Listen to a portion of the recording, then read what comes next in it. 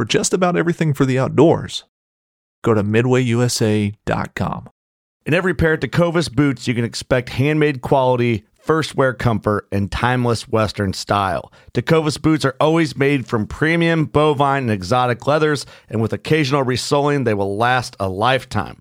The best way to shop for boots is at your local Tecovas store, where you'll be greeted by the smell of fresh leather and a friendly smile. Come on in, grab a cold one, get fitted by a pro, and shop the latest styles. Visit Tecovas.com, that's Tecovas.com, and don't go gently, y'all. In every pair of Tecovas boots, you can expect handmade quality, first wear comfort, and timeless Western style. A great pair of Western boots will elevate a casual look or add a refined flair that'll draw both eyes and compliments. Tecovas boots are always made from premium bovine and exotic leathers, and with occasional resoling, they will last a lifetime. The best way to shop for boots is at your local Tecovas store, where you'll be greeted by the smell of fresh leather and a friendly smile.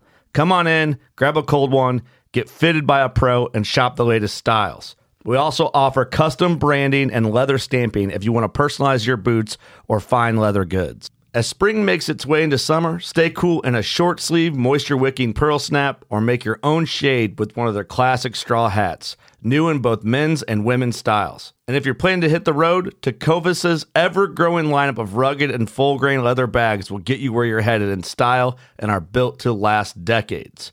Visit Tecovas.com. That's Tecovas.com, and don't go gently, y'all. With elk season almost on us, the questions are rolling in here at Elk Bros. So today, we're going to split time between our topic and those questions from our mailbox. Tonight, we first talk about a huge worry for so many of you, inspired from one of our listeners. How many of you are worried about not being able to scout and then hunting aimlessly for days without seeing hide or hair of an elk?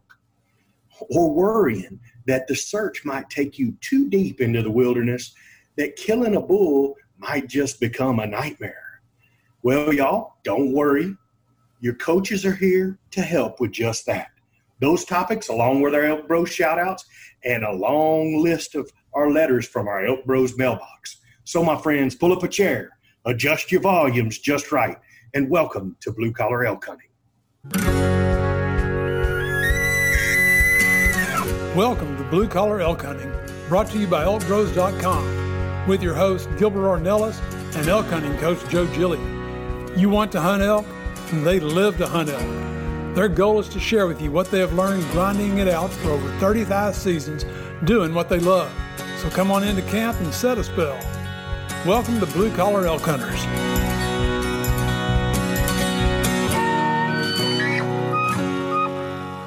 Hello there, everyone. If it's your first time with us, glad to have you. Hope you enjoy our show. And for those blue collar hunters following our show and grinding it out with us every week, welcome back to Elk Camp.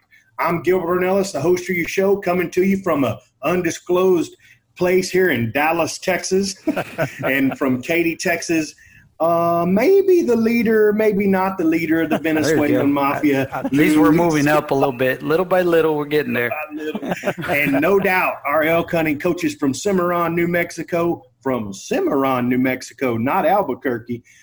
Yeah, that's right, everybody. Chav is home. Your elk hunting coaches, Joe Gilly and Leroy Chav Chavez. Heck yeah, the boy is home. Glad to be home. There's no place like home, Chav. Right.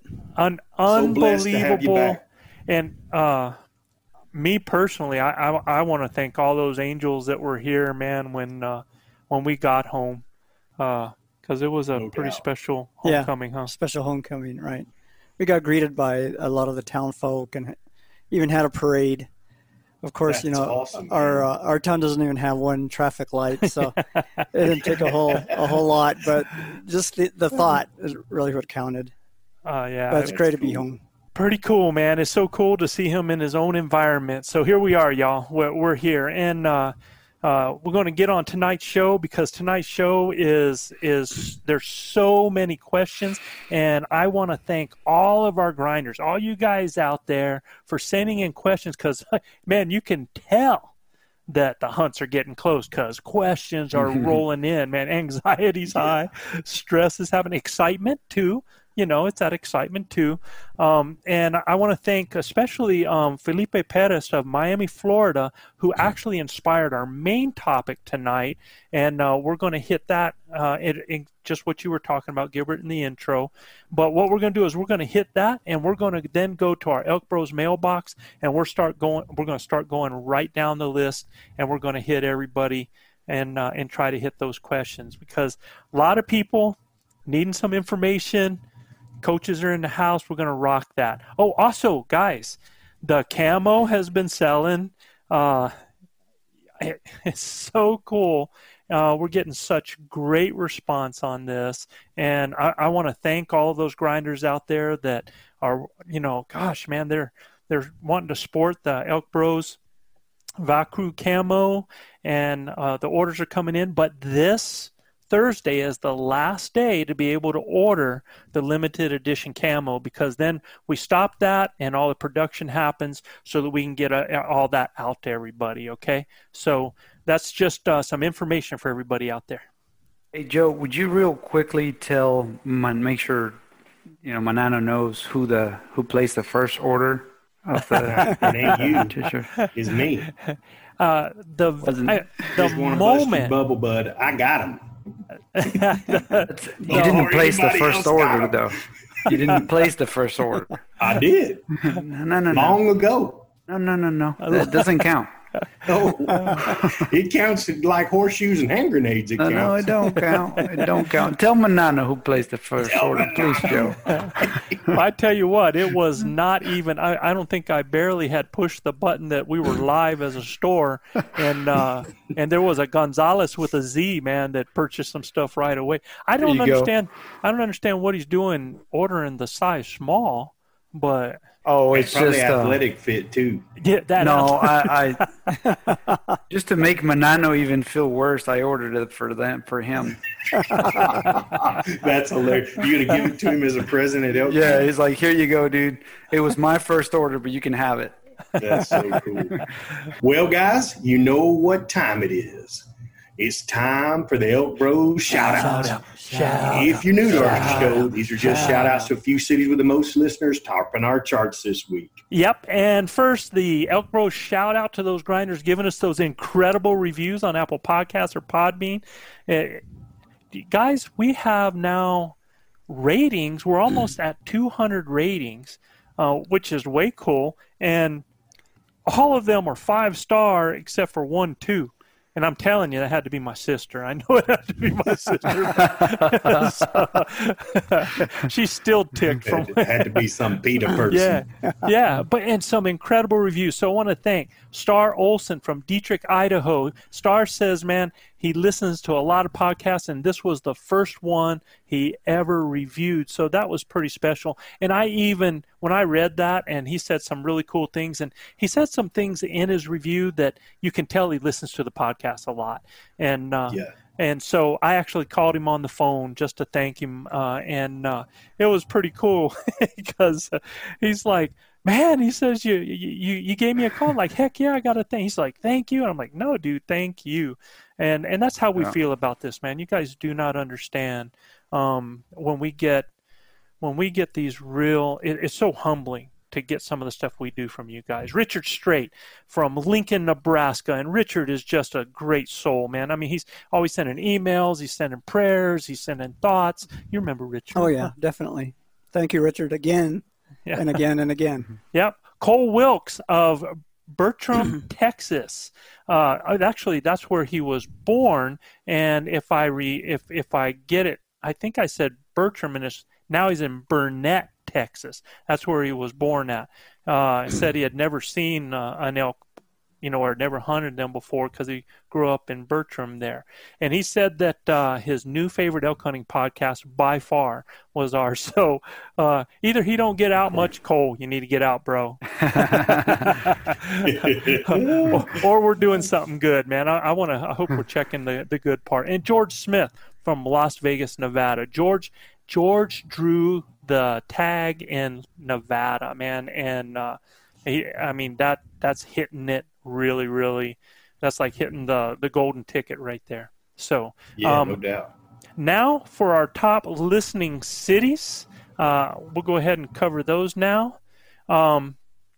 And if you have any trouble, guys, finding any of these cities or finding your way in the Elkwoods, Basemap Pro is the GPS app choice of the Elk Bros crew. And for all our grinders looking for an incredible deal, you can get 20% off a Basemap Pro subscription with the promo code ELKBROS20, ELKBROS 20, and it'll cover all 50 states. It's available to you with the promo code for only $24 for all 50 states. That's unbelievable. So our largest city west of the Missouri and the second largest city in South Dakota, and it's here that you can actually touch the Berlin Wall.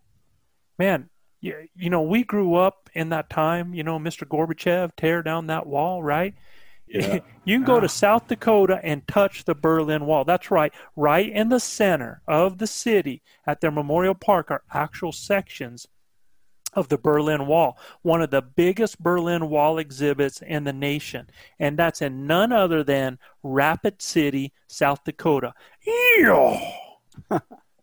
Rapid City, South Dakota in the house. Yeah, and I mean, people, for a lot of our young people, I don't know that they truly understand the significance of that wall and how they divided a nation with that and what it meant for families, for the culture of Germany, for that wall to come down. So that's a pretty special. Let me tell you something. If it wasn't for us, they'd still be speaking German over there. Yep. All the French people would be. You betcha, man. Okay, Serious next business. up, the cherry capital of the world and home to the National Cherry Festival. Cherries can be found everywhere here. Thousands of incredible pies and desserts, craft beers and wines, and even on the roads where the overloaded crop trucks go around corners and curves, and there's some spillage there, so there's cherries all over the roads. Yeah. The region produces 3/4 of our nation's tart cherries in Traverse City, Michigan. Michiganders. Again. Traverse City. Traverse That's a City. neat city, man. Traverse City. Traverse Yes, City, sir. Michigan. Big oil town back in the day. Oh, really, huh? Yes, sir. Big oil town up there. They call that the UP. And Traverse City's a neat town in Michigan. Been there a few times. Awesome, man. Thanks, Yep. guys, for listening. All right. So, named after the town in Scotland, it's the highest city in Canada. Even though now it's only 10 minutes north of Calgary, with modern transportation, in the 1800s, it took 1 day of brutal journey to get there. And at that time, this thriving city of now 70,000 was once just a stopping point for water, since everything else was usually frozen. Airdrie, Alberta. And I guess in Scottish would be Airdrie, Alberta. Alberta. Alberta, Canada. Yep. You betcha. Airdrie. Airdrie. And Yeah, Airdrie. yeah, I don't think we can always wrap our head around that. When you think about that what takes 10 minutes now? Now it used to take 1 day. 1 day, Yeah. Unbelievable. you know? Yeah, a full day to travel. Yeah, well, and we don't get to, I mean, we have bridges going over all that water and everything there. I mean, people had to portage and they had to get, you know, over the land and over the water, then over the land. I mean, that's pretty incredible, man. It is. No doubt. Very cool. Thanks for listening. You bet. Guys, our next top listening city is actually a village and a suburb of Milwaukee, out on the banks of Lake Michigan there. And they say you have to be from here to know where it is. But if you get lost or you're looking for just some great family fun, just stop here and ask Yogi the Bear. Hey, boo-boo. That's right. Yep, Jellystone Park. Bear Paw Beach and Adventure Islands are the places to visit. Man-made white sandy beaches, cool, clear water, and lots of adventure right here in Caledonia, Wisconsin. Man, Wisconsin guys are always on the board, man. You bet. Yogi Bear. Park ranger, sir? Yeah, there's a lot of a lot of Wisconsin license plates. Oh man, yeah. In Guys. Mexico, a lot of them. Yeah, looking forward to having y'all back in the hills, Wisconsin. You betcha. Okay, in our for last listening. city today, if snakes, especially rattlesnakes, are your ultimate fear, then you might need to avoid our next listening city. If you are ever in the area in April, plan to attend the annual Rattlesnake Roundup. 3 days of fun and, of course, captured rattlesnakes to see and fried rattlesnake meat to eat. And they are also home to what some claim as the world's largest painted rattlesnake statue, 7 feet high and 14 feet long. Big shout out to Freer, Texas. Freer, Texas. Freer, Texas in the house. Love me Now, some rattlesnake meat, buddy. hey, You look, I've had it in chili, and I've had it in a few other things that I probably didn't know what it was, but rattlesnake's good stuff. Now listen, Freer's about 75 miles south of my deer lease where we deer hunting, and my son and I were at our deer camp, and I want y'all to take a look at that. I mean, that is some serious rattlesnake, 6'3" long, and his head was big around as a Major League Baseball. I mean, he was serious. So, I mean, I don't know if you guys can check that out, but Yeah, we see these it good, kind of man. rattlesnakes down here in South Texas can hurt you. They can hurt you. So Gilbert, you don't think you could find any longer tongs there to hold that critter away from you? I had him extended the whole way. Yes. What's wild, fellas, is down in South Texas now, these rattlesnakes ain't rattling. When I went after that rattlesnake, he never rattled. Now, he struck at me twice, but he never rattled. So finally, I was going to try to catch him with my loppers there, and that was a futile effort because he just kept striking. So we went to the Glock. And that fixed him. That would have been my preferred choice, initial choice. I hate snakes, any snakes, and you all know how much I hate them. And look, I've been in Freer, Texas. I took my daughter on her first hog hunt with her crossbow, and she harvested her first hog there. But it's definitely a lot like South Texas. But it was funny because when we recovered that hog, man, that hog was covered in ticks and fleas, and she got covered in fleas. She didn't know what it was, and she freaked out. She had it in there in her hair and everything.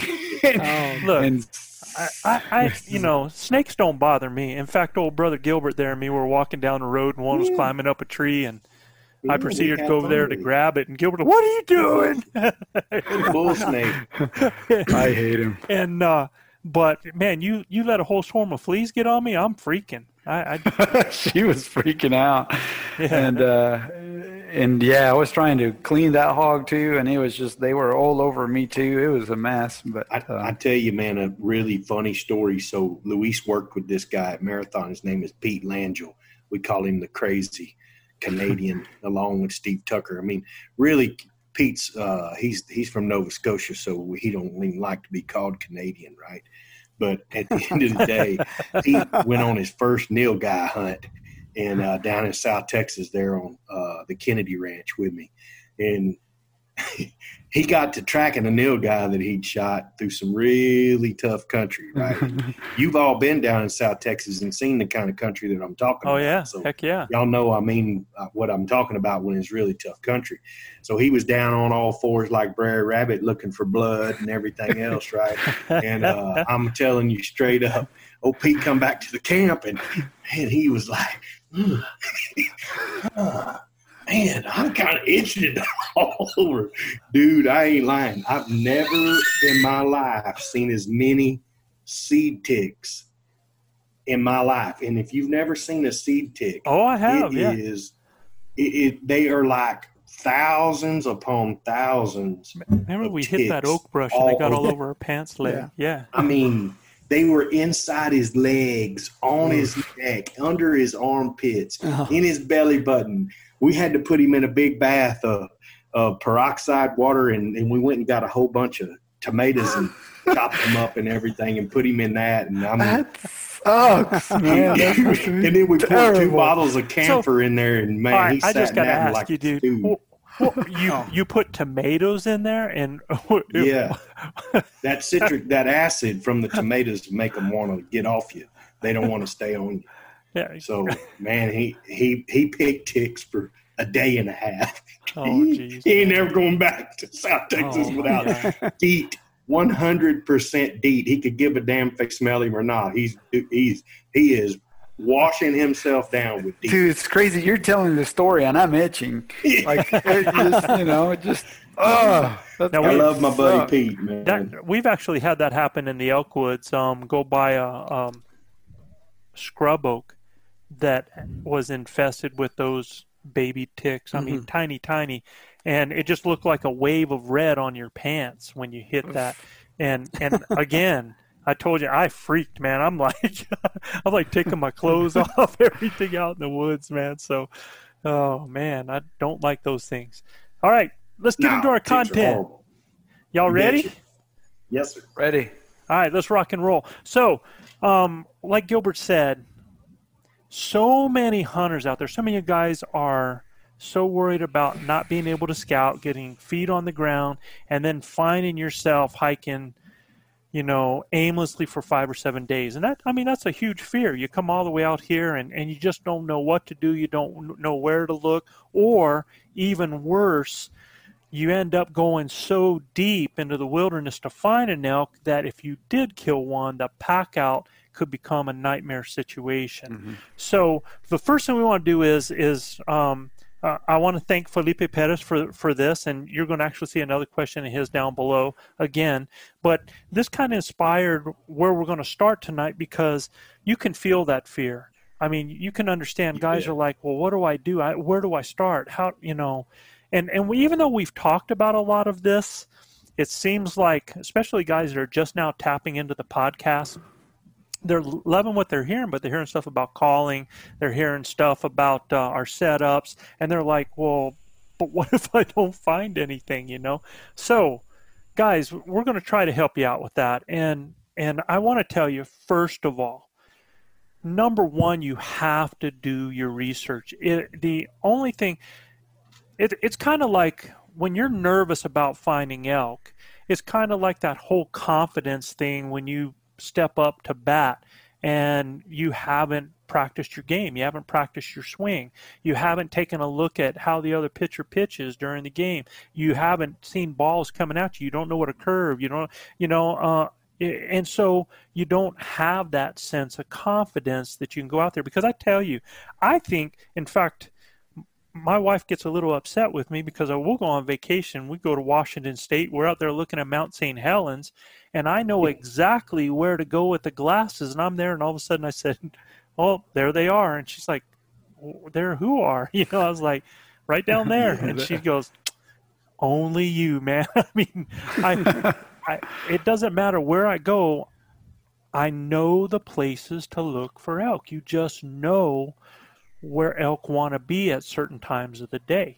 And I know, man, if I'm in the evening, that I know that these critters, and I'm up high, they're coming out down low, they're going to come into feed, they're hitting areas with water, they're going to hit the dispersed areas. They're a lot easier to spot in that way. So it's just having that information. So you got to do the work, first of all, man. You got to do your research. And if that means calling game biologists in the area there, if that means going out and stalking the elk hunting forums, and I can tell you guys, do not go on an elk hunting forum and go, I'm hunting unit 456, and I just threw that number out there so it didn't hurt anybody in their unit. I'm hunting unit 456, and does anybody know a good place to go? Because people want you to do your own work. That's like when we get letters all the time. We get letters from people that are coming to New Mexico or going to Colorado, and they tell us their unit, and they're like, do you think you could give me some information on that unit? And really, we're not in the information business. We're in the business of teaching you how to get your own information, teaching you how to understand where elk are, teaching you how to do the research and how to scout. That's going to pay bigger dividends. It's the whole teach a person to fish or give them a fish thing, right? So you got to do that research, and that, if that means e-scouting, all right, So let's cover e-scouting first. And guys, what do we mean by e-scouting? Well, Use your Google Earth or using Basemap, right? And any other app that can give you an idea of what the country looks like. You can find watering holes. You can find what you would call an escape route, where a valley between two peaks, perhaps, that leads to and from water. Maps to show the topography so you can tell, what's a meadow at the bottom of a hill or how steep a hill is, even though, when you get there, it's steeper than what the topography shows you and everything's uphill. But, that's a start there. And of course you want to access it somehow. So you gotta learn your roads, or at least have an idea how the roads run in that area that you're at. That's a start. Wait, understand your topography. And understand just make sure it's going to be steeper than you think. Yeah. Make sure you just understand the different layers with those software. Basemap has a ton of layers that you can use to kind of understand the land. Are awesome. Yeah, well, it shows you where water is, right? I mean, there's a layer that shows 100%. You where water is on Basemap, and so creeks and all that stuff. And then you can also you got drawing tools, right? So draw you maps and draw you areas of interest, and make sure you mark wallows and stuff like that. So when you're out there and you first start walking the area, you kind of have a sense of the layout in your head of where things are, and then you use that phone as a reference. And so definitely, like you said, Chav, Google Earth is a great tool, especially if you combine it properly with tools like Basemap. They're going to help you out a lot. Look, guys, and when it comes to wallows, people are like, well, how do I know? And if you don't know what a wallow is a wet area. It could be a pool. But a lot of times it's wet, moist, has some water, it's around a spring, it's on the side of a creek or something like that, where elk will go in and they'll get it all muddied up and mix that mud up, and they will wallow in that. I mean, if you've ever seen them, and they'll lay in it, they'll drag their horns around in it, they'll throw the mud, and they get that on there. It helps get some of their odor on them. It spreads their odor. It cools them off. It helps to keep the bugs off of them. I've got some video of a buddy of mine of a bull just laying in a wallow, like that dude's like relaxing, like he's on a 4-day drunk in that thing, man. I mean, he's just having a good old time. But if you want to find where wallows are when you're doing e-scouting, you're not going to be able to see an actual wallow, but what you can see is you can see springs and if you look at the topography and you see a spring that's in a steep area, there's no way there's going to be a wallow there. But where it comes out and it bottoms out in any kind of grass, or you can see a type of bench where that spring is running in there, or you get down in the bottoms, what I call bottom country, in the bottom of a canyon, where that will flatten out in there and get very grassy. They will wallow all along those springs and all along those small creeks, especially small creeks, because it's a perfect situation to have a little bit of water flow in to really get it muddied up and to get them on the side, and they will produce wallows all over the place. If you can find a spring that's up in trees, by looking at some of these maps where they show springs starting, and there is, if you look at the topography, and remember, when you look at the lines, the wider the lines are from each other, the flatter the area is. Now, I will tell you that whether you're on Basemap or you're on Onyx or you're on Google Earth, you want to zoom in as close as possible, and you're still going to see those topography lines are still going to not really show you exactly the steepness of that detail. So if you want to look for a place that's flat, you really need some space in between. Yeah. Okay? Mm-hmm. Yeah. So that's just something for you to look at. But, Luis brought up a perfect point, and so did Chav. And, oh, by the way, I don't think I've ever heard Chav talk that long ever. So that was pretty like cool. EF, we're going to listen. Yeah. But when you locate the roads, so there are roads that are going to be shown on any of these applications. They're going to show you roads that have been already graphed out or GPSed out or something like that, right? But there are a lot of roads that are not going to show up, and that's where you want to zoom in and you want to go in as far as you can on that detail and start looking for those 2 tracks. Start looking for the logging roads. Start looking for trails. Anything that you can see that is cutting through an area, and you mark those. If they are accessible by a vehicle, mark vehicle roads one color, trails another one, because this, like Luis says, you start going in there and you start marking, oh, here's a rub, here's a wallow, here I found some fresh droppings. Then you can start taking a look at where you're at in according to these roads. And what's great about having your roads all mapped out is now you're able to find the holes, because Felipe has a really good fear, and that fear, well, I don't know if it's a good fear, but in that he doesn't want to get caught. Valid fear. Valid. There you go. Thank you. I need somebody from Venezuela to help me out. That's right. So a valid fear that it's just him and his wife hunting. Now he gets caught killing a bull 6 miles in some of this country, he's in trouble, right? Because that, especially if he ends up with warm weather, if he's in a situation where it's hard to find a cool place or a plan to get that animal out of there, it could be a nightmare for him. So by looking at this situation where you have your roads, what I tell people is you want to look for those holes between those roads that are no more than 2 miles off to the middle. Those are the areas that people drive around and by all the time, okay? And we can tell people... We kill a lot of elk in between those areas like that. Yep, absolutely. You know, I talked to another guy about an area in New Mexico, and I said something about a particular hole, and he goes, you know what, last year that's exactly where we found this bull, and everybody was driving by him. And the bull's screaming. Nobody ever hears him because nobody's ever hunting him. They're just driving by him. So those are the places to look. And guys, if you can find the trifecta, if you can find water, if you can find that north and northeast facing timber, if you can find open areas to feed in those areas, now you're starting to hit places that you need to mark as a prime spot. So what Felipe needs to do, what all you guys need to do is do your homework. And when you go into your area, because Felipe's other question earlier was, it had something to do with picking out a spot, and we're going to get to that. But when you have these areas, you start looking for all of these types of places and marking them as your first and second choice. Now, when first, second, third, fourth, fifth, sixth, all right, okay, mark all your choices, have all your plans.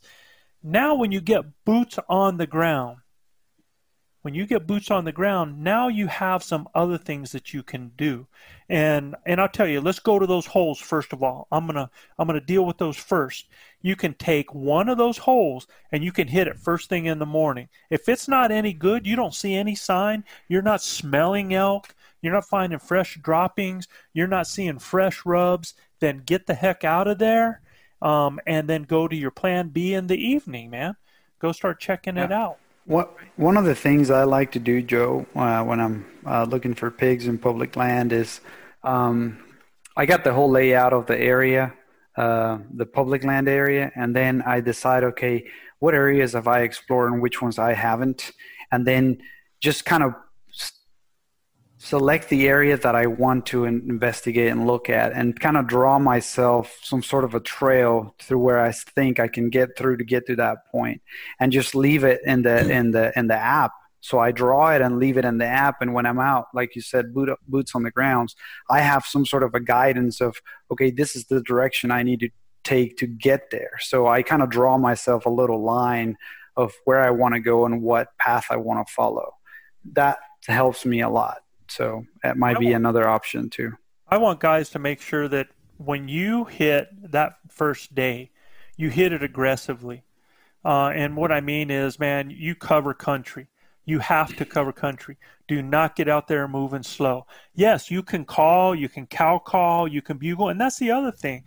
Don't forget, Felipe, that elk at the time of year you're going to be there, and I believe he's going from the 2nd to the 10th. Well, the 2nd, you might end up having bulls coming in on you silently, right? But it was the 2nd. It was the 2nd of September when we killed 2 bulls in less than 45 minutes, right? Right. Screaming. So that can also happen because, guys, the rut and a rut are 2 different things, okay? A rut can happen at any time. All it takes is what, guys? 1 cow to pop. That's it. 1 hot cow, man, and it's on, right? Or for a bull to think there's a hot cow and he's ready, right? So don't forget, when you're moving, hitting that country, elk give themselves away. They're verbal, so they're going to help you out. And get with the program. Cover that country. Look for the sign. Use your eyes, use your nose, use your ears, man. Use all your senses.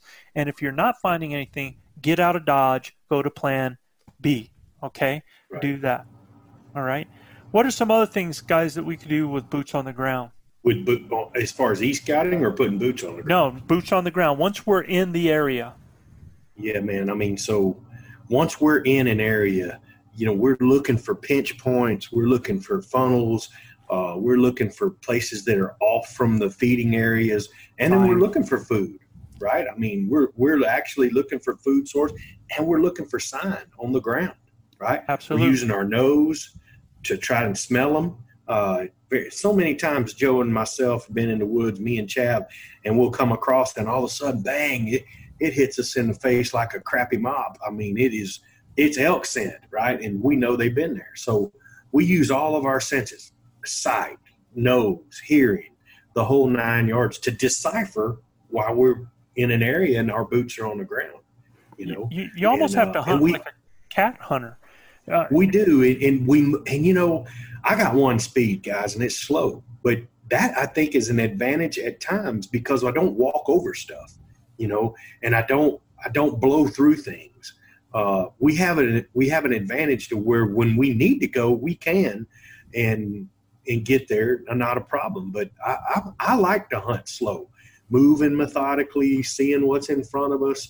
Number one, man, and like I said, it's uphill everywhere we go anyway. 9,000.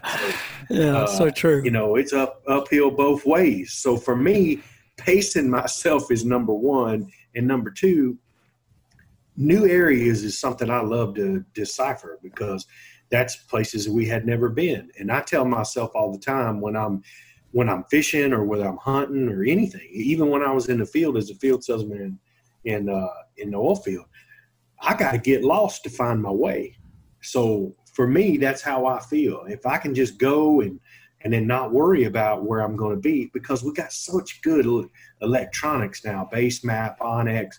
I mean, we're just not going to get lost, you know, when we can download that stuff. I mean, we should be able to go wherever we want to go and have that fear off our back. And you brought up a good point, because one of the things Felipe followed up was, you know, how far should I have hiked in off the trailhead before I start hunting or heading off the trail, you know, stuff like that. And I was like, well, first of all, don't go to a trailhead. You know, that's where everybody else is going. You know, you stop on that road, and the road, and when I say road, y'all, you got to understand, a road can be a paved one. It can be a 2-track. It can be basically a riverbed, right? And the areas that we hunt, our roads are a lot like riverbeds. But, you know, you can, instead of getting to a trailhead, you can stop in some of those areas and dive off, park on the side of the road in places that people are driving by, because everybody goes to a trailhead. They want to be secure. They're not going to be gutsy. They're not going to get lost, like what Gilbert's saying.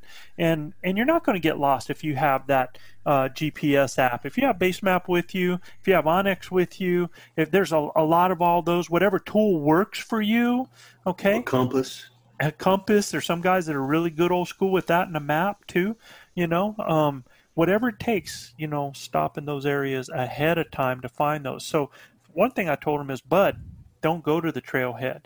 And then he said, well, you know, if I give a bad bugle or a bad cow call, am I going to scare the elk out of the country? And first of all, y'all, there's no such thing as a bad bugle, because the worst bugles I've ever heard is a bull elk. So don't worry about that. That's right. Some of the So true. rankest bugles are like, what was that, man? Yeah. Yeah, and we he'll made probably feel better if he ever heard me bugle. and we've made the mistake many a times hearing a bugle thinking it's a human, and then follow up when in reality it was actually an elk. Right. And then if Rule you get number one for Joe Gillia's school: if you hear an elk, you go find out if it is an elk. Check it out. Yep, got to check it out. Now, if you get back to camp and you haven't heard anything, get a nice meal, and then wait an hour or so, and then go back up and do some night bugling. Yeah, absolutely. And we'll hit on the night bugling, but I wanted to finish on the calling. And he asked me, what about the cow calls? Now, let me tell you, a cow call can mess you up. If you're in tight on an animal, you have a bad cow call. All I tell people is this: never end on a bad cow call. So if you give one, follow up till you have a good one, because that animal remembers the last thing it hears, okay? If you're just going to give a bad one and just leave it at that, that's what you're giving them. That's what they're listening to. So if I throw out a bad one, man, I hit with another one and another one so that I give them a better call to leave them with, okay? So that's just something to remember like that. The cow calls can hurt you a little bit more. I mean, you get in on some animals close and you throw a gato, it can mess you up a little bit. But the bugles, no, you don't have to worry about that. So, Chav, you were saying about the night bugling, and that's the other thing when you get boots on the ground, if you're not locating, right? Yeah, get on top of a ridge that overlooks 2 areas or 3 areas, and do some night bugling. The elk will feel a lot more secure at nighttime. They don't think they'll see any, or they're not afraid of humans at night. They have other worries, but they're more at ease, and they'll tend to bugle anyway. Do you know what elk have learned about humans? We go to bed. Mm-hmm. Yeah, they're real programmable for sure. Yeah, man. I mean, take a look at them when they start coming around your tent screaming at night, right? Or they go around houses in a community, or they go around places in a city. I mean, those guys are intelligent animals, man, that really know what they're doing. And so when you get out there at night, walk down the street at Estes Park. Oh yeah, they just walk right down Main Street. They ain't scared of a soul. Yeah, so much for human scent freaking them out, right? Okay. Yeah. There's a lot more in that city than just human scent, right? But guys, do that night bugling. Go out there and locate. That's one thing. And like I said earlier, I said sometimes you got to hunt like a cat hunter. And what I mean is this: cat hunters, man, they hit the roads and they go until they cut a track. So on dirt roads around areas, cruise them looking for tracks in mud or dirt that will give you information, man. And you can actually go around some areas. There might be an area inside there 2 miles in that you might be able to circle in your truck, checking the mud holes, the dirt, the road, to see if you have track coming in and out of that area, and that's going to give you information. It's what we call cutting how sign. fresh a dung pile you find. Yeah. I mean, if it's still steaming, boy, you hot on it, Mm-hmm. So, yeah. I mean, and another thing about the night bugling, guys, if you night bugle up on a big ridge and you hear another elk up on a big ridge, that's a hunter. Those elk aren't up on them big ridges at night. They're down in the bottom. Right. So if you hear another bugle up top, 99.9% of the time, that's just another human. Yeah, so it kind of tells you right when you hear one down in the bottom, you know that. Yeah, put them if to it's bed. down in the bottom, you ready, buddy. Yeah, put them to bed just like you roost a turkey. Get out there a couple hours before daylight, get in position, and locate that bull again. You already know where they're at down there. So, guys, if you just understand where elk are going to be, what their needs are, they have to have food. They have to have water. And the bulls at this time during the rut, they don't need security. Their mind is on one thing. Their mind is on breeding.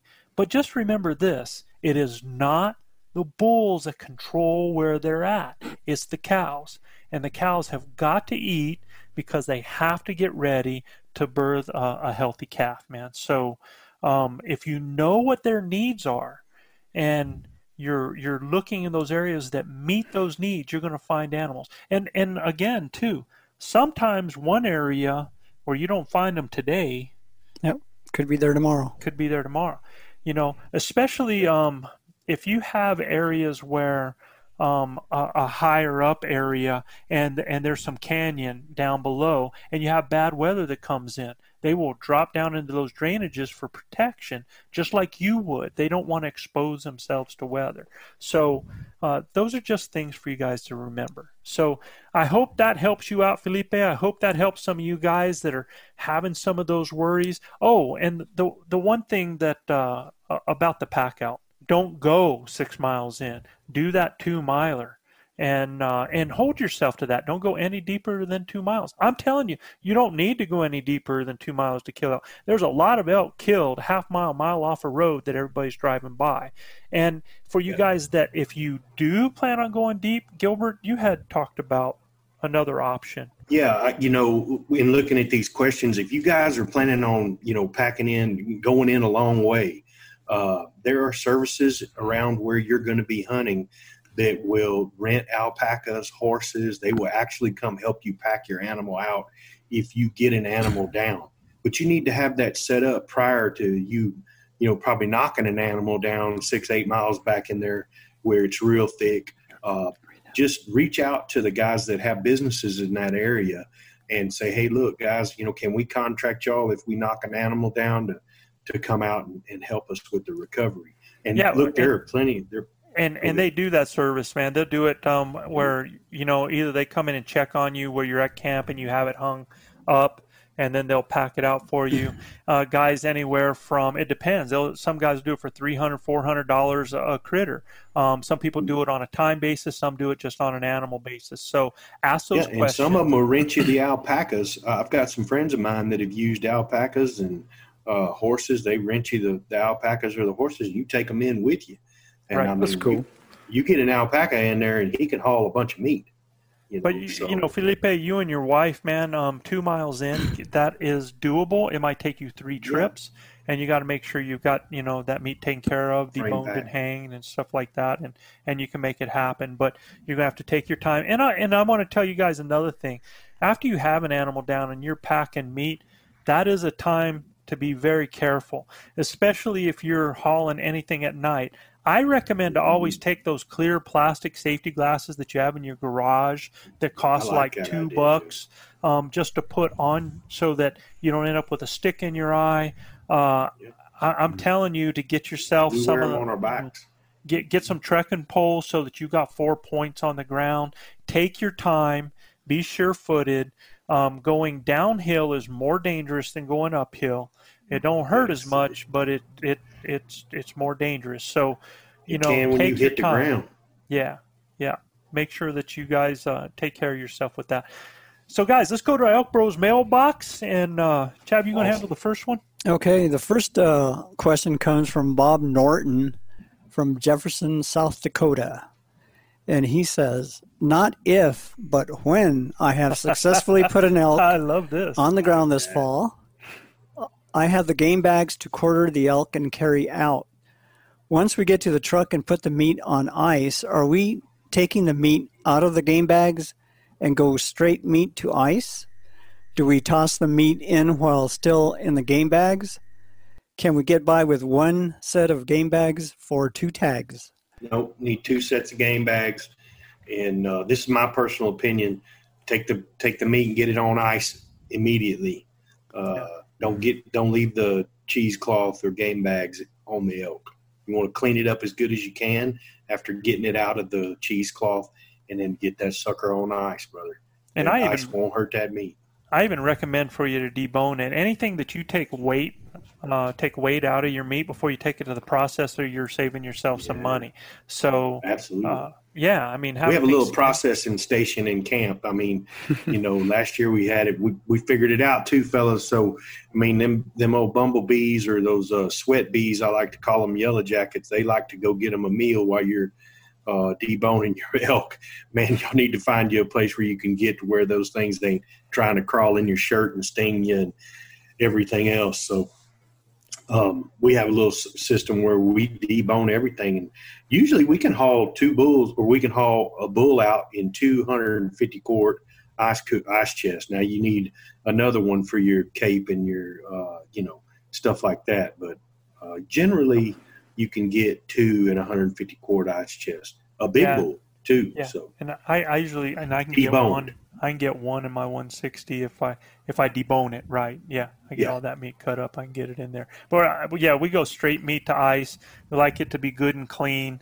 If the ice starts to melt, we let that stay in an ice bath until we get back down out of the hills. We add ice to it. As long as we're keeping that at a certain temperature, it's going to be all right. Get it out of your game bags, like you said. Clean those game bags. You might be able to use them again, but I wouldn't count on it. I would definitely have a set of game bags per tag there. Okay. Dean Rower from Mesa, Arizona. When you're hunting together, do you have hand signals you use together? If so, what do you have signals for? I can foresee where a hunter is 30 yards in front of the caller. The hunter can see the bull is hung up, but the caller can't see that. But can't see the hunter. So the hunter hand signal for the caller to keep calling and move further away so that the bull follows. So I'm considering possible signals to have with my caller this fall. These are a few I've come up with. I'm curious if you have any must-have hand signals. And first of all, yes, we have hand signals. I think every year, depending on who we're with, our signals change and develop accordingly so that we can communicate. But ours is in Spanish. But whenever, like for example, he has some different ones. Like he has look in a certain direction, and we use where we put our fingers sometimes just like at our eyes, and we'll ask each other, do you see something like that? Do you see something? Or we can go like that and point in a direction that I see something and tell somebody to look in a certain direction. Don't move. That usually ends up that's like freeze. Get your butt there, don't move, man. Freeze. And we have one that's pretty reliable. It's called a pine cone. Throw the pine cone. When we spot an elk, but our leader has one, we just grab one and hit him in the back. That means to freeze.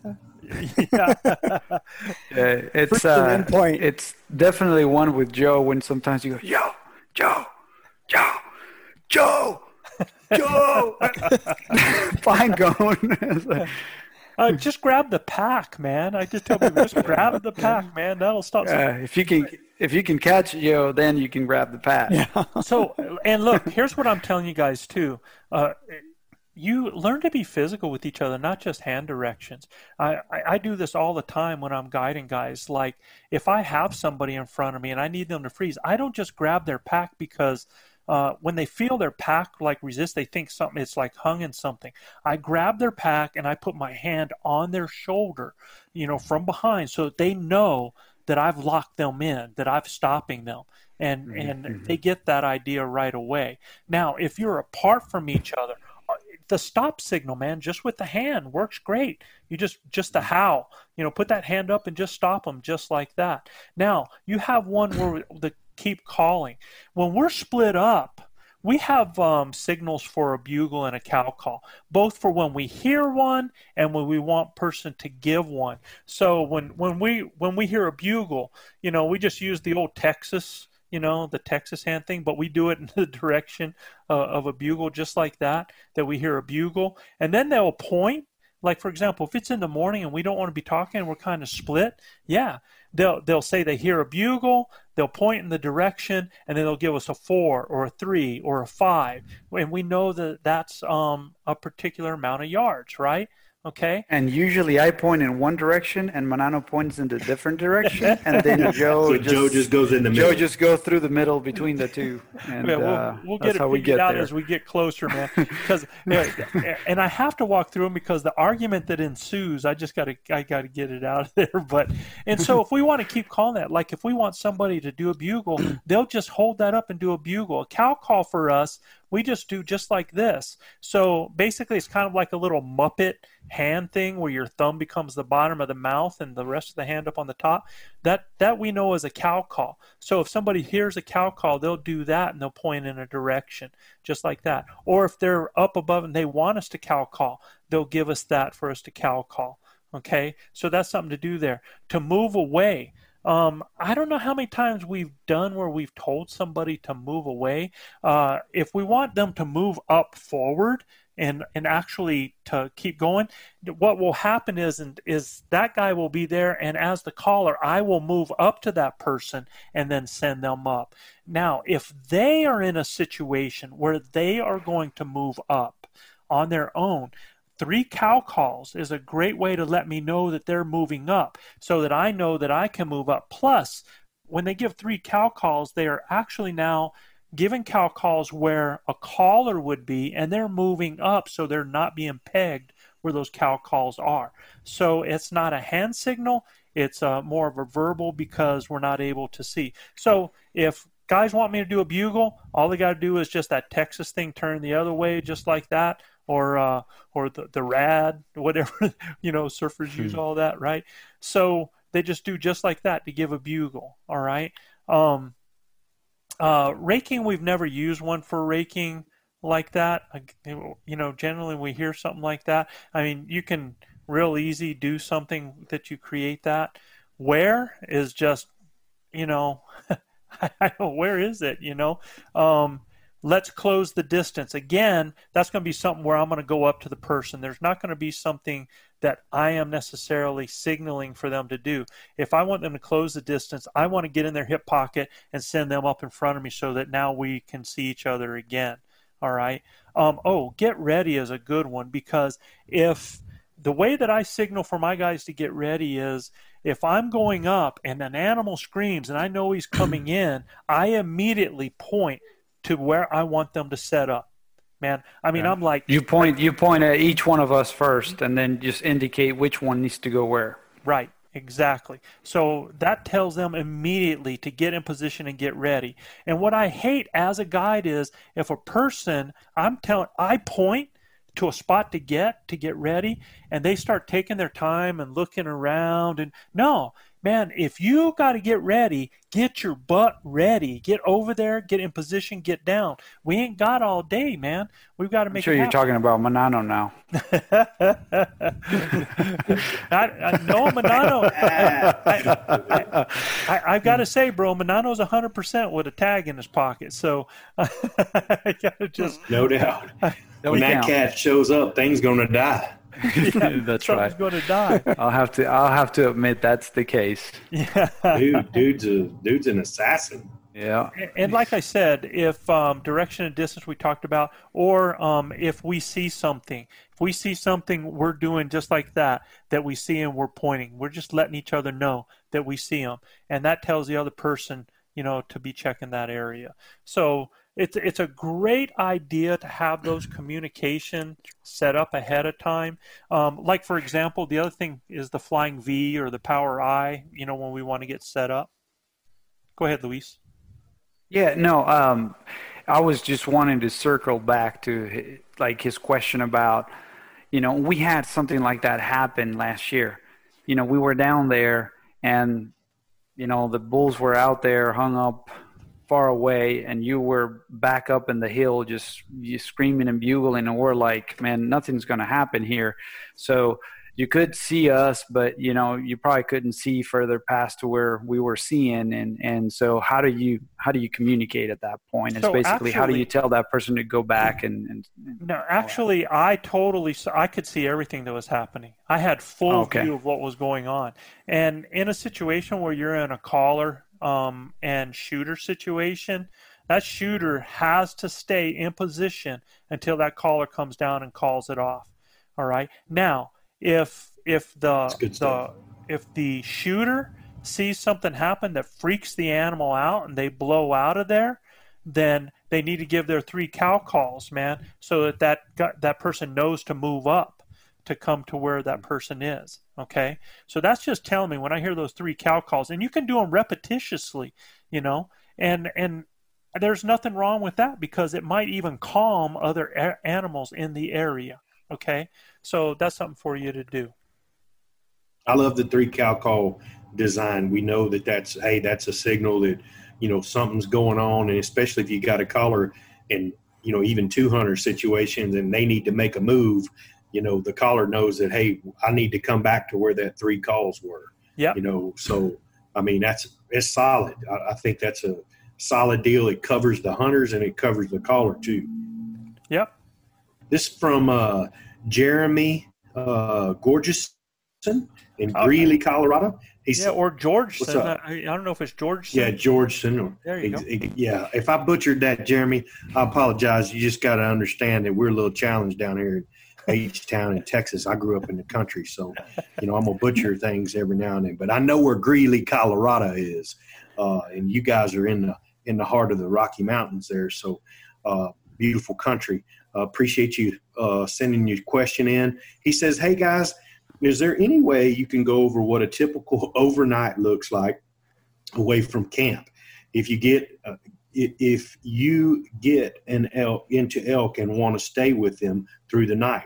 Up here in Colorado, temps can be pretty cold, 20s or less during the season. Do you pack everything you might need every hunt to stay out? Or do y'all head back and get essentials and hope to find the elk again? What are some of the necessities, obviously, while packing light? This will be my 4th season and looking to better my odds. Thanks for all the wisdom and the passion. So the times that we've done that, Jeremy, we've done a couple of things. You can basically pack spike camp with you. So you've got a light tent, you've got your bag, and you got your ground thing, and you've got it on a pack, and you're going to a place and you're going to actually maybe stay in an area to spike out. That's not actually, I think, what you're talking about as far as, now that's an overnight away from camp, and we've done that a lot of times. And, right. And we'll do it in areas where we know the animals are staying at night, and we get up in the morning right on them instead of being from our main camp. But there's been times when we've gone out and we have actually slept in our clothes out with the animals, and you're right, it can get doggone cold. So you better have the right layers with you at night, and it helps if you can get something so that you're not directly on the ground.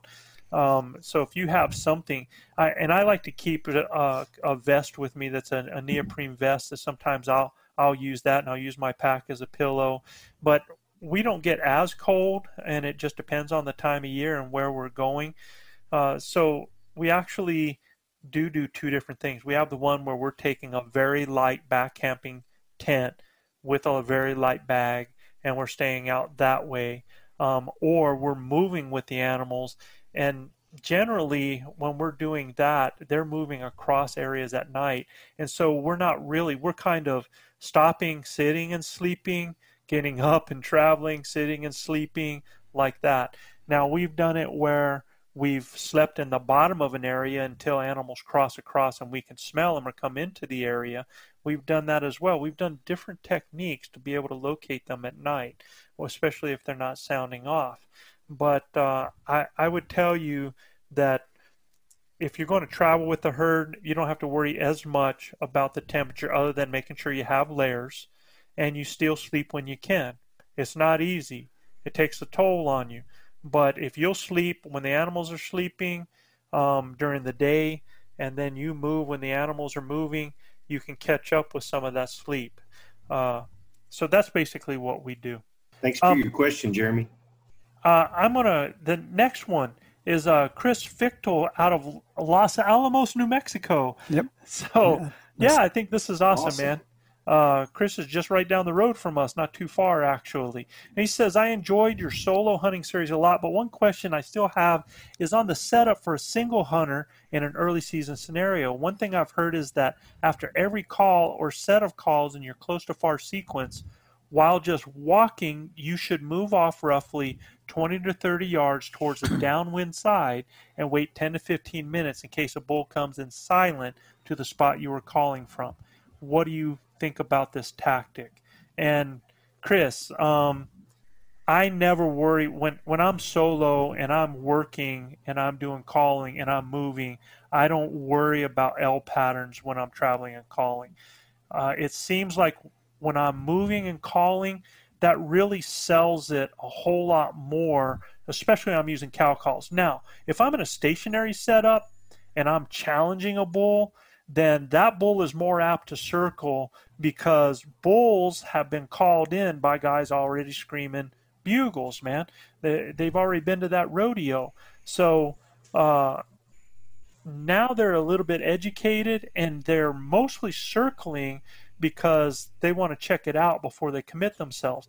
But when I am moving and calling, I don't worry about L patterns. So when I talk about L pattern, I do that as a single. So if I'm going in and I have a bull that responds and I give a scream and bugle, a lot of times I will move up hard 40 yards and a little bit to the downwind side so that if that bull tries to circle or if he has pegged me further back, he's actually going to come in closer before that bull hangs up. Okay, so I will do that at that time. But a lot of times what I'm doing when I'm solo is we use that where we throw the call behind us. So I'm actually, you can, guys, if you don't know this, I don't know if I've mentioned this a few times, but you can steer elk. You can actually steer them in the direction you want. I do it all the time guiding. So if I have a bull that is coming in and he's looking for me because I've shut up once I've seen him. You don't have to keep calling all the time. I've shut up because I know the bull's already coming and looking. And he starts to move off to the left in a direction that's going to take him out of my shooting lanes. I will take my grunt tube, aim behind me, turn it in the opposite direction that he's going, and I'll let out one little cow call. And he'll hear that and actually turn and come back in the direction because he's not sure where I'm at and he's looking for it. And all of a sudden he hears this cow call while he's walking. He doesn't really peg it because he's making noise, but he knows what direction it came from. And you can steer him. I've done it a lot of times. Okay? Next question comes from Cole Wilkes from Burnett, Texas. Well, so, Chad, before you go in here, this is actually not a question. And Cole sent this in, and I apologize for that. But Cole basically said, and the reason I'm going to go ahead and hit this is because he said, I want to correct Joe from the podcast back in April. So when a bull is glunking, it means that he has a cow in heat or coming into heat, that his tongue hitting his tongue hitting the roof of his mouth, tasting her scent. This is not a noise he makes to other bulls or cows. Also, when a bull pants, he is warning a competitor bull to stay back, that he means business. Most of the times you won't hear these sounds unless there's a hot cow. And the first thing I sent a letter back to Cole and I said, Cole, thanks, man. I'm always up for learning because everything that I talk about, I'm not a scientist and I'm not a biologist. Everything that I talk about is from things that I have actually seen out in the woods and experienced and put two and two together. Now, when he talks about the glunking, I never knew how they made the sound. I just know I wanted to repeat it because whenever I use that sound in a rut fest or a hot cow scenario, it definitely worked to bring animals in. But at the same time, I have heard that sound when bulls, and I knew there was a hot cow because a bull was tending. And when I say tending, that means a bull is working his cows around them. He's smelling them. He's keeping them together because he is waiting for a cow to come in heat. So, or there's a cow in heat that he's working. So he's tending those cows, keeping them together. Now, I have seen it when bulls are screaming and a bull is doing that. And I've also seen it when a bull is glunking with just his cows up in the timber. So that's where it's hard to tell if he has a hot cow because there was no other bulls. It just seemed like he was tending and keeping them together. Yeah, and I'd like to interject a little bit from Mr. Wilkes. I personally saw a huge fight between 6 different bulls. 2 bulls were in a huge war, and they fought into a deadfall that I was actually in. I was actually looking for a bull that I had arrowed a couple of hours previous, and I really just stumbled into this bedroom, and these bulls converged in there. And so I will tell you, they will glunk with other bulls around them. There were no cows there at the time, but there were 6 bulls that were fighting and going crazy. Now, there were cows below us. I could hear them mewing and cow calling and stuff below us. And before you know it, the whole herd's up there because they hear the fight, right? And these bulls are just going at it. And the panting I heard was right after the fight. And both of them were like, I mean, they were just exhausted. They were exhausted and they were panting like crazy. So some of that panting is also posturing, because a bull that walked in big, huge 6x6. And when I tell you these were big bulls, these were bulls in the 350 to 380 range, right, that were going at it. And this probably about a 340 bull walks in, big 6x6, and all he's doing is glunking and panting at the other bulls. So I will tell you that I've personally sat in on that session. I learned so much in that 30 minutes, not to mention I had to clean my britches up, because when they fought into that deadfall, I thought they were going to kill me, right? I mean, they had no clue I was there at all. Yeah. I mean, at one time, those two bulls kicked dirt all over me. And, I mean, that's how close they were. So when I tell you that I've been, like, nose to nose with them, I've had some real personal encounters that taught me about the panning and the glunking. It actually sounded like a trailer coming down a dirt road that had just a bunch of aluminum in it. And it was crazy, the sound that they were making. But Mr. Wilkes, I promise you they'll make it with other bulls around too. But I'm sure those cows below them is what started the fight. Oh, I guarantee you. And I think Cole's exactly right here. I definitely think there's a hot cow in the area, because yeah, I mean, that's just lighting them up. And when all that stuff is happening, and the situation you were in was definitely, there had to have been a hot cow in the area for those bulls to go at it like that. So cool stuff. The cool input though, because I'm learning from it.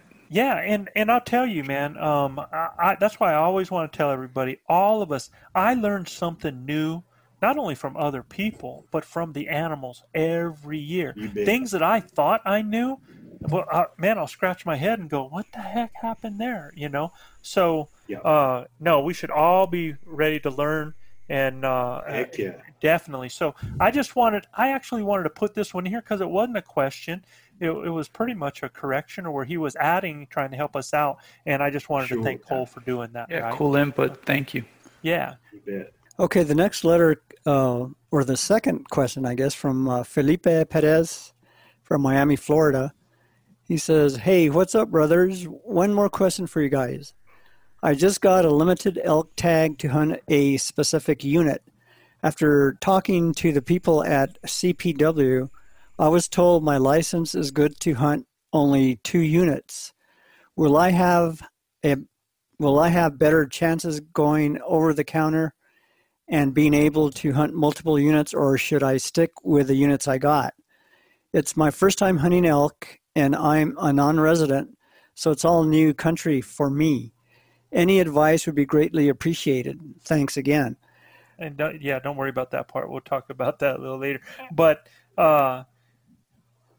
you know, Felipe was up above there where we talked about it, and he was talking about how he was worried about finding animals and hiking aimlessly. So my advice to Felipe in this is stick with your 2 units. You don't worry about needing more country to hunt, because all you're doing now is complicating things, man. You're just creating more of a daunting task to find elk, you know. For us in New Mexico, we're given a hunt unit, and if it's 40,000 acres, if it's 22,000 acres, that's it. We got to hunt it. So, and there's elk in it. So that's what I would tell you is I told him to make sure that he just stuck with his 2 units, because it's a limited draw. So it's not over the counter, so that's going to limit some of that pressure that's in that area, and it's going to make him get to know that area more intimately than looking all over the country. So that was my 2 cents, y'all. Sound good? No, he's got a second part of his question down there, no, Joe. That's actually another person. I just forgot to put the name in there. So. I follow you. Yeah. So this is Scott Winters. That question's solid. Yeah. Yeah, you want to go ahead. This is from Scott Winters, by the way. You want to go ahead and give us that one? Yeah, sure. So he says, guys, I'm not sure if this is a question here or not, but there's one area in which I really need to improve on my elk hunting. He says, I get elk fever bad, and I'm not sure how to fix it. One of my goals for this year was to do so many 3D shoots as I could help make more shots and make it more automatic. Unfortunately, COVID shut my goal down. It shut down my goal. I'm shooting 5 days a week right now, but shooting is one thing I don't feel confident in when it comes to game time. I put my hunting partners out in front of me most of the time because I know they can make that shot. This year, however, I've decided to try solo hunting for part of the season because I feel like that's what I need to do. I need to figure out a way to get that first elk down cleanly and humanely. Any advice would be much appreciated. It sounds like you're shooting a whole bunch, and I'm not going to lie to people. I don't shoot every day. A lot of guys do.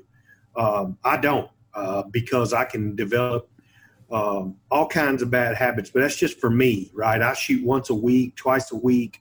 But now when I get closer to shooting to hunting time, I'm putting myself in situational shooting, right? I put myself in real narrow corridors. I put myself shooting off my knees probably 90% of the time. I shoot at extreme distances. So it makes those 40-yard shots inside 40 yards look just like a walk in the park. And when I say extreme distances, I shoot 80, 90 yards, I have some places where I can do that. Our local bow shop, I think, has a 50-yard range. So you get proficient at 50 yards and you've got a killing radius that is lethal, right? What I would tell you is most of the guys I see that are not confident in their shooting is all about not understanding the elk's anatomy and where to place that shot. If I could tell you to do anything is go back and look and watch our podcast on shot placement. It's the best one I've ever seen in my life. And if you'll focus on those areas of that animal to slip your arrow in and don't get too far extended. You're going to hear a lot of guys saying, I shoot them out to 60, 70 yards. Man, limit yourself. Limit yourself to 40 and in and working on getting in tight to a critter. And then don't look at his headgear or her headgear. Look for that spot on that animal. And when you find that spot that you've been so accustomed to looking at on our podcast, you focus and aim small, miss small, brother. Those emotions are going to take over you, and you just got to breathe through them. And to get through it, it's going to be the practice that you put in before you get there, learning how to shoot off your knees, shooting in a little bit of tight quarters. It might be have your wife or one of your kids come out there and yell at you while you're doing it. All of those things can help you shoot under pressure. And, my son will come out there and he'll whack me with something in the back or on the hip, or he'll yell something really loud at me. We do a lot of things to try to overcome those kinds of pressures. But it sounds like you're doing what you need to do as far as shoot. The most important thing is where you put it. We can shoot bullseyes all day long, but if we don't understand the anatomy of an elk, it's really hard to kill one cleanly and ethically. So now, coming from a guy that completely understands you, a guy that really gets what we call the Vito Lacus pretty strongly, I am. Go ahead and explain what Vito Lacus is, man. Yeah, Vito Lacus is what you're calling elk fever, or buck fever, right? It's just that your heartbeat starts pounding super hard. You feel like you can't breathe, and you hear your heart beating your eardrums, and it's just like you get that tunnel vision. Sweaty hands, however it manifests in you. But I get it, man. I get it every time. And look, there's two things that I felt that have helped me.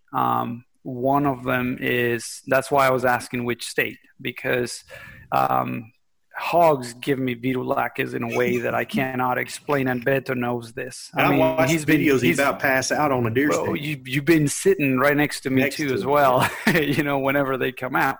Yeah. So I think that just picking a different game that you can hunt more often, that gets you through that situation of that buck fever, and then you work through that and try to control it, and that's definitely going to help. The more you feel it, the more you would know how to handle it. That's one. The other is, look, it comes to a point where I've realized that I just have to embrace the feeling. It's like, okay, I'm feeling the vitulacus, and you know what? I'm going to enjoy them, and Rafa and I were talking about this too. And he actually brought that up, and I thought it was pretty smart. And it's like, hey, I'm feeling it. I'm going to embrace it. I know I'm feeling it. I'm not going to try to stop him because I think that's going to make it worse. I'm just going to enjoy them and enjoy the moment, and just kind of merge yourself in and just, feel the moment that you're living, because ultimately those are the moments that you're doing all of this for. So those two things have helped me a lot. Yeah, and that vitulacus is what you're feeling, is that adrenal dump in the fight or flight. When we talk about biology of our bodies, that's what you're feeling, is that dump of adrenaline. So you try to manage that, number one, breathing, and then just focusing on what your task is.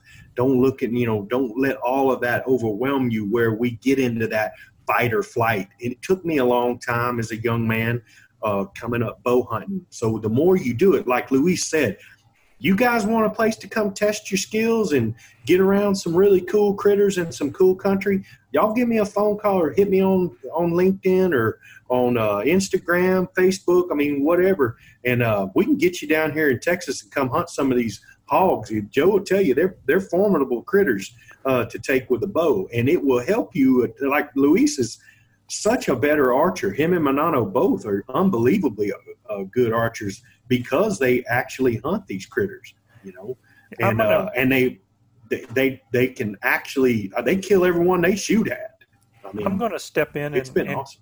Give a little bit different viewpoint too, and it's a lot shorter, Luis. And Scott Guys is from Bend, Oregon, is where Scott's from. Okay. Scott Winter from Bend, Oregon. And Scott, and a lot of you guys out there, I think it's like when we coach kids, kids they're going to do the high jump, or kids are going to do the pole vault, or even in a sprint race or hurdles, they get so locked in to the final goal that I have to clear this height, or I've got to get over this, or I have to beat this person, or they basically create this ultimatum that becomes their goal, and that's all they focus on. And put a monkey on your back for sure. Exactly, man. And so what I tell people, and what I told kids all the time is, I ask my kids, why is it that you pole vault? And they're like, man, I just love to fly. So at what point do you stop doing that? So what are you out there? What is the reason that you're out hunting? Because you're out there for the experience. You're out there for the moment. So at what point do you stop loving that? Do you stop loving the competition? And so what I tell guys is that you will notice that once you kill an animal, as far as like if you're in the hunt, and let's say that you've taken an animal and then you go out to help everybody else, and you're maybe calling, or you're just out there and experiencing, and now you come across an elk, it's like you're a totally different person. You don't feel all that nervous. You don't feel all that pressure, and you actually enjoy the moment. You start watching the animal. You start taking the animal in. And you're two different guys. So what's the difference between the guy over here and the guy over there is that self-imposed pressure. Instead of remembering why you're there, instead of taking in the moment. Because what I tell you to do is when you first see the animal, don't think about killing the animal. When you first see it, think about learning. Look at that animal. Watch its ears. Watch its eyes. Watch how it's acting when it's feeding. Notice if it's twitching its tail or if it's kind of stomping a foot. Enjoy the moment just for a second. Then notice. Because I'm telling you, a lot of times we force the issue of having to take a shot. That if we were more patient, that that shot that you're thinking that somebody else needs to be out in front of you to make at 50 or 60 yards, if you were that person out front and you just took in the moment and you enjoyed it and you were patient, that shot would become a 30-yard shot or a 20-yard shot. So by slowing down and remembering why you're out there and being a learner of the animal, being a student of the hunt, you learn things, you take things in, you appreciate things, you learn to love. Man, you're looking at that critter and says, man, that is a beautiful animal, man. And then you're noticing what angle, you know how it's coming in, and you're starting to put things together in your mind, and then you convert that over to the hunt, and it just changes you a little bit because now you're focusing on, well, what angle is he is? Because now I want to make sure that when I do take a shot, it is going to be a clean, responsible kill. So if that animal's going to the position I need, now it's a chess game. Play the game, compete with that animal. Change the ground rules from you worrying about whether or not you're going to. Do not fear failure, man. So many of us are like, the first thing we do is we go, I don't want to wound this animal. Well, shoot, man, you keep telling yourself you don't want to wound it, you're going to wound it. So what you messed do up is, from the start. Yeah. Man, you got to look at it and you got to say, you know, it's I'm going to do this. It's going to happen, you know, and do not fear failure. Enjoy the moment. Believe in your training and do what you came there to do and what you love doing and why you're out there. That's what I would tell guys in that situation. I'm telling you, I watched a 13-year-old girl kill a bull elk with a crossbow at 41 yards. And she hit that bull probably a foot behind the shoulder and about 3 inches high center. And that bull died, maybe not a foot, maybe 8 inches behind the shoulder. But that bull died in 30 seconds or less. That clued me into something as an elk hunter. And that was 5 years ago. And I'm going to tell you what, when I started looking for that spot, instead of looking at the bull or looking at anything, I went from shooting at bulls to killing bulls, to harvesting bulls. And I mean, Chav's been with me on a couple occasions where they ain't go more than 55 feet, you know. If you watch that podcast and you watch the YouTube video that's on there, you will see the shot placement that we're talking about. And if you put your arrow within a 6-inch circle of that, I promise you, it's over. But I don't watch anything but that spot. Last year when I killed that bull, I had to wait for him to turn. And when he turned, I had to move out in front of a tree and listen. I had to keep my eye on that spot, not on him, the spot. Soon as the pin got to the spot, I don't even know how my finger touched the trigger. It's just all automatic. You know, I mean, it's the same thing when I'm whitetail hunting. You know, and whitetail are harder to me because they duck, you know. So at the end of the day, it's all about your training and where, like Joe said, man, don't go out with the thinking that, man, we call it stinking thinking, right? I mean, don't go out with the stinking thinking. You got to be a victor. You got to know when I see that spot, I'm putting my pin there, and that's where it's going, you know. And for me, Joe, I look at a spot on the elk, and I picture a red marble there. And when I see that red marble, I know exactly where. And look, it may be just a crease, it may be a speck of mud, it may be something, but I pick out a individual spot on that bull that I want to put my pin on, right? That I want to hit him right there. And you know, if I could tell guys that when they're hunting to visualize that spot on that animal, it will transcend the way you bow hunt. There's a difference, and take this the right way, but there's a difference between killers and hunters, because there's those guys, man, those guys that consistently put animals on the ground, that when an animal gets into a red zone, they're like a dog on a bone, man. They are locked in, they are focused. Now that's like Luis. I guarantee you, I think Luis has just transferred his viralaques to after he's taken the shot. You know, then it's time. I mean, he's like calm up to the point. He gets it done, and then he falls apart after. Well, there's absolutely nothing wrong with that, man. There's a lot of emotion involved. Am I right, Luis? right? No, absolutely. It's I agree. I mean, I feel them, but I'm at the point where I feel like I control them to where I can make a shot. But then after I take the shot, my legs give in, man. Everything starts shaking, and my hands. You just muted. I don't know why, but you just muted for a second there. I don't know what happened. But. He probably hit his button. So one of the things I was going to suggest as well is like, look, if you feel like you can't control them and they're going to take the best out of your shot, and you feel like your shot is in jeopardy because of what you're feeling at the moment, what I've done is in the past is just simply look down, take a couple deep breaths, and then try it again. And that's helped me in the past. It's just like looking down, taking your eyes out of that animal, and then just take a couple deep breaths. And that usually helps me get ready for the shot at that point. Whatever you do, don't take a shot just to take a shot. One of the worst things I've ever heard in the woods is when I've come across a hunter and I, asked how they've done. They said, well, I stuck one. Your goal is never to stick an animal. Your goal is to put that in that kill where we teach you and put that animal down quick and fast. So if you're ever in the point where you are questioning and something happens, the best shot is no shot, man. And let down, enjoy the moment. Or like Luis says, get yourself together. You might even get a better moment out of that. But, if you get to a point where you start to lose focus, it's not the time, man. It's not the time. You just got to keep working at it. Guys, we have actually in our lineup tonight, we've done a lot already. We still have Richard Strait, Randy Fritz, Chris McKelvey, and Roy Mathewson from Colorado, and we're going to do Richard Strait from Lincoln, Nebraska, and we're going to call it an evening, and we'll get these other ones on our next show.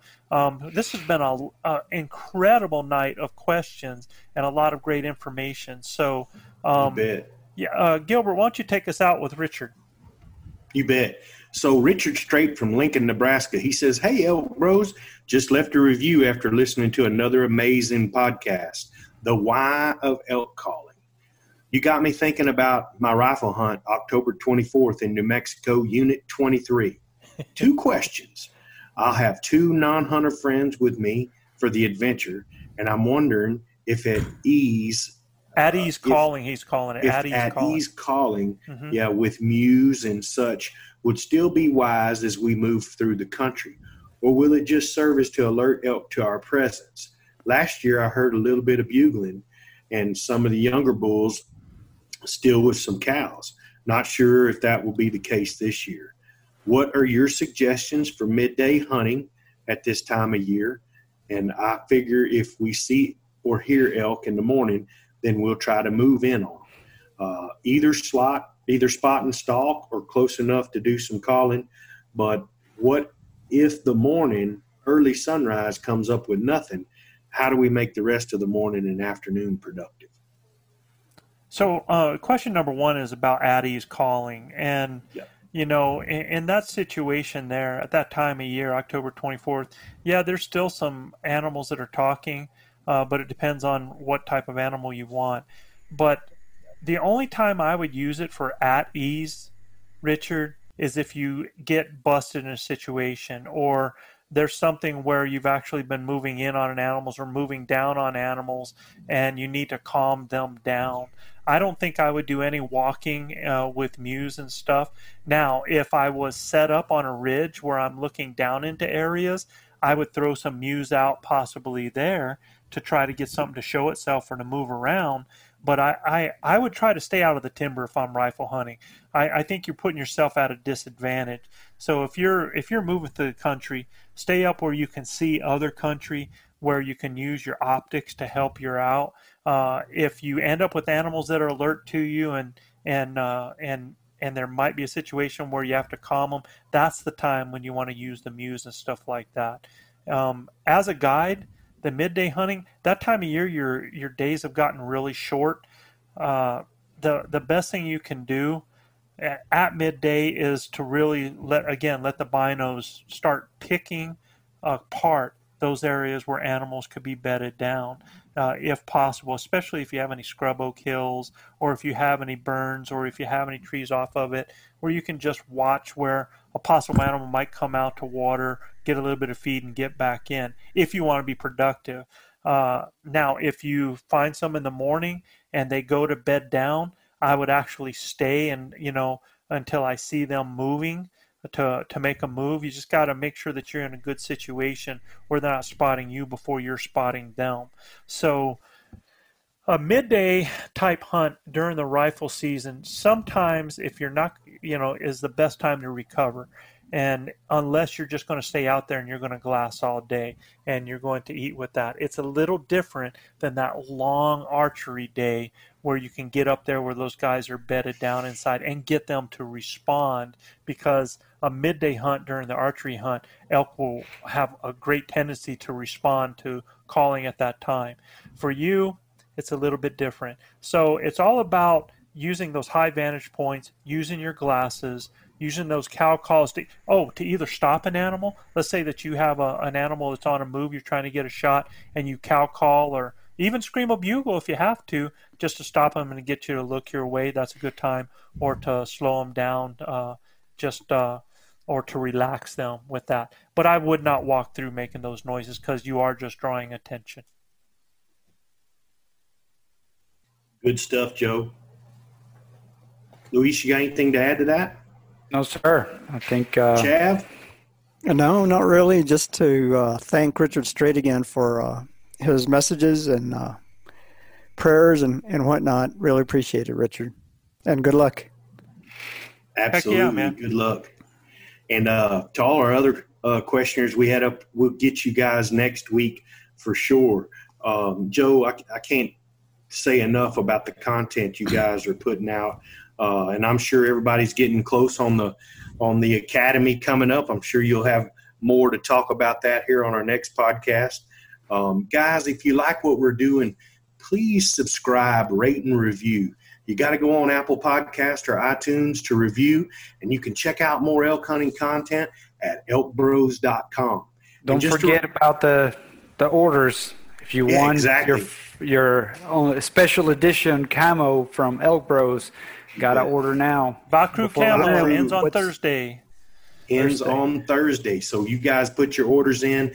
Y'all will be sporting the limited edition Vakru camo. And just a reminder, if any of our listeners would like the questions answered on our show, you guys just send your questions to info@elkbros.com. That's info@elkbros.com. Guys, like we've always said, you guys keep your social distancing up, love your neighbor, and husbands, kiss your wives, wives, kiss your husbands, hug your babies, keep your broad head sharp and your powder dry. And we'll see you next week right here on Blue Collar Elk Hunting. Yes, sir. Peace, y'all. Peace, guys. Peace.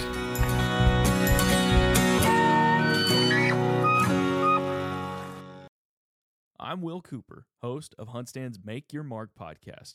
For even more content, be sure to watch the original films from HuntStand Presents on the Waypoint TV channel every Tuesday at 10 p.m. Eastern. Visit waypointtv.com to learn more.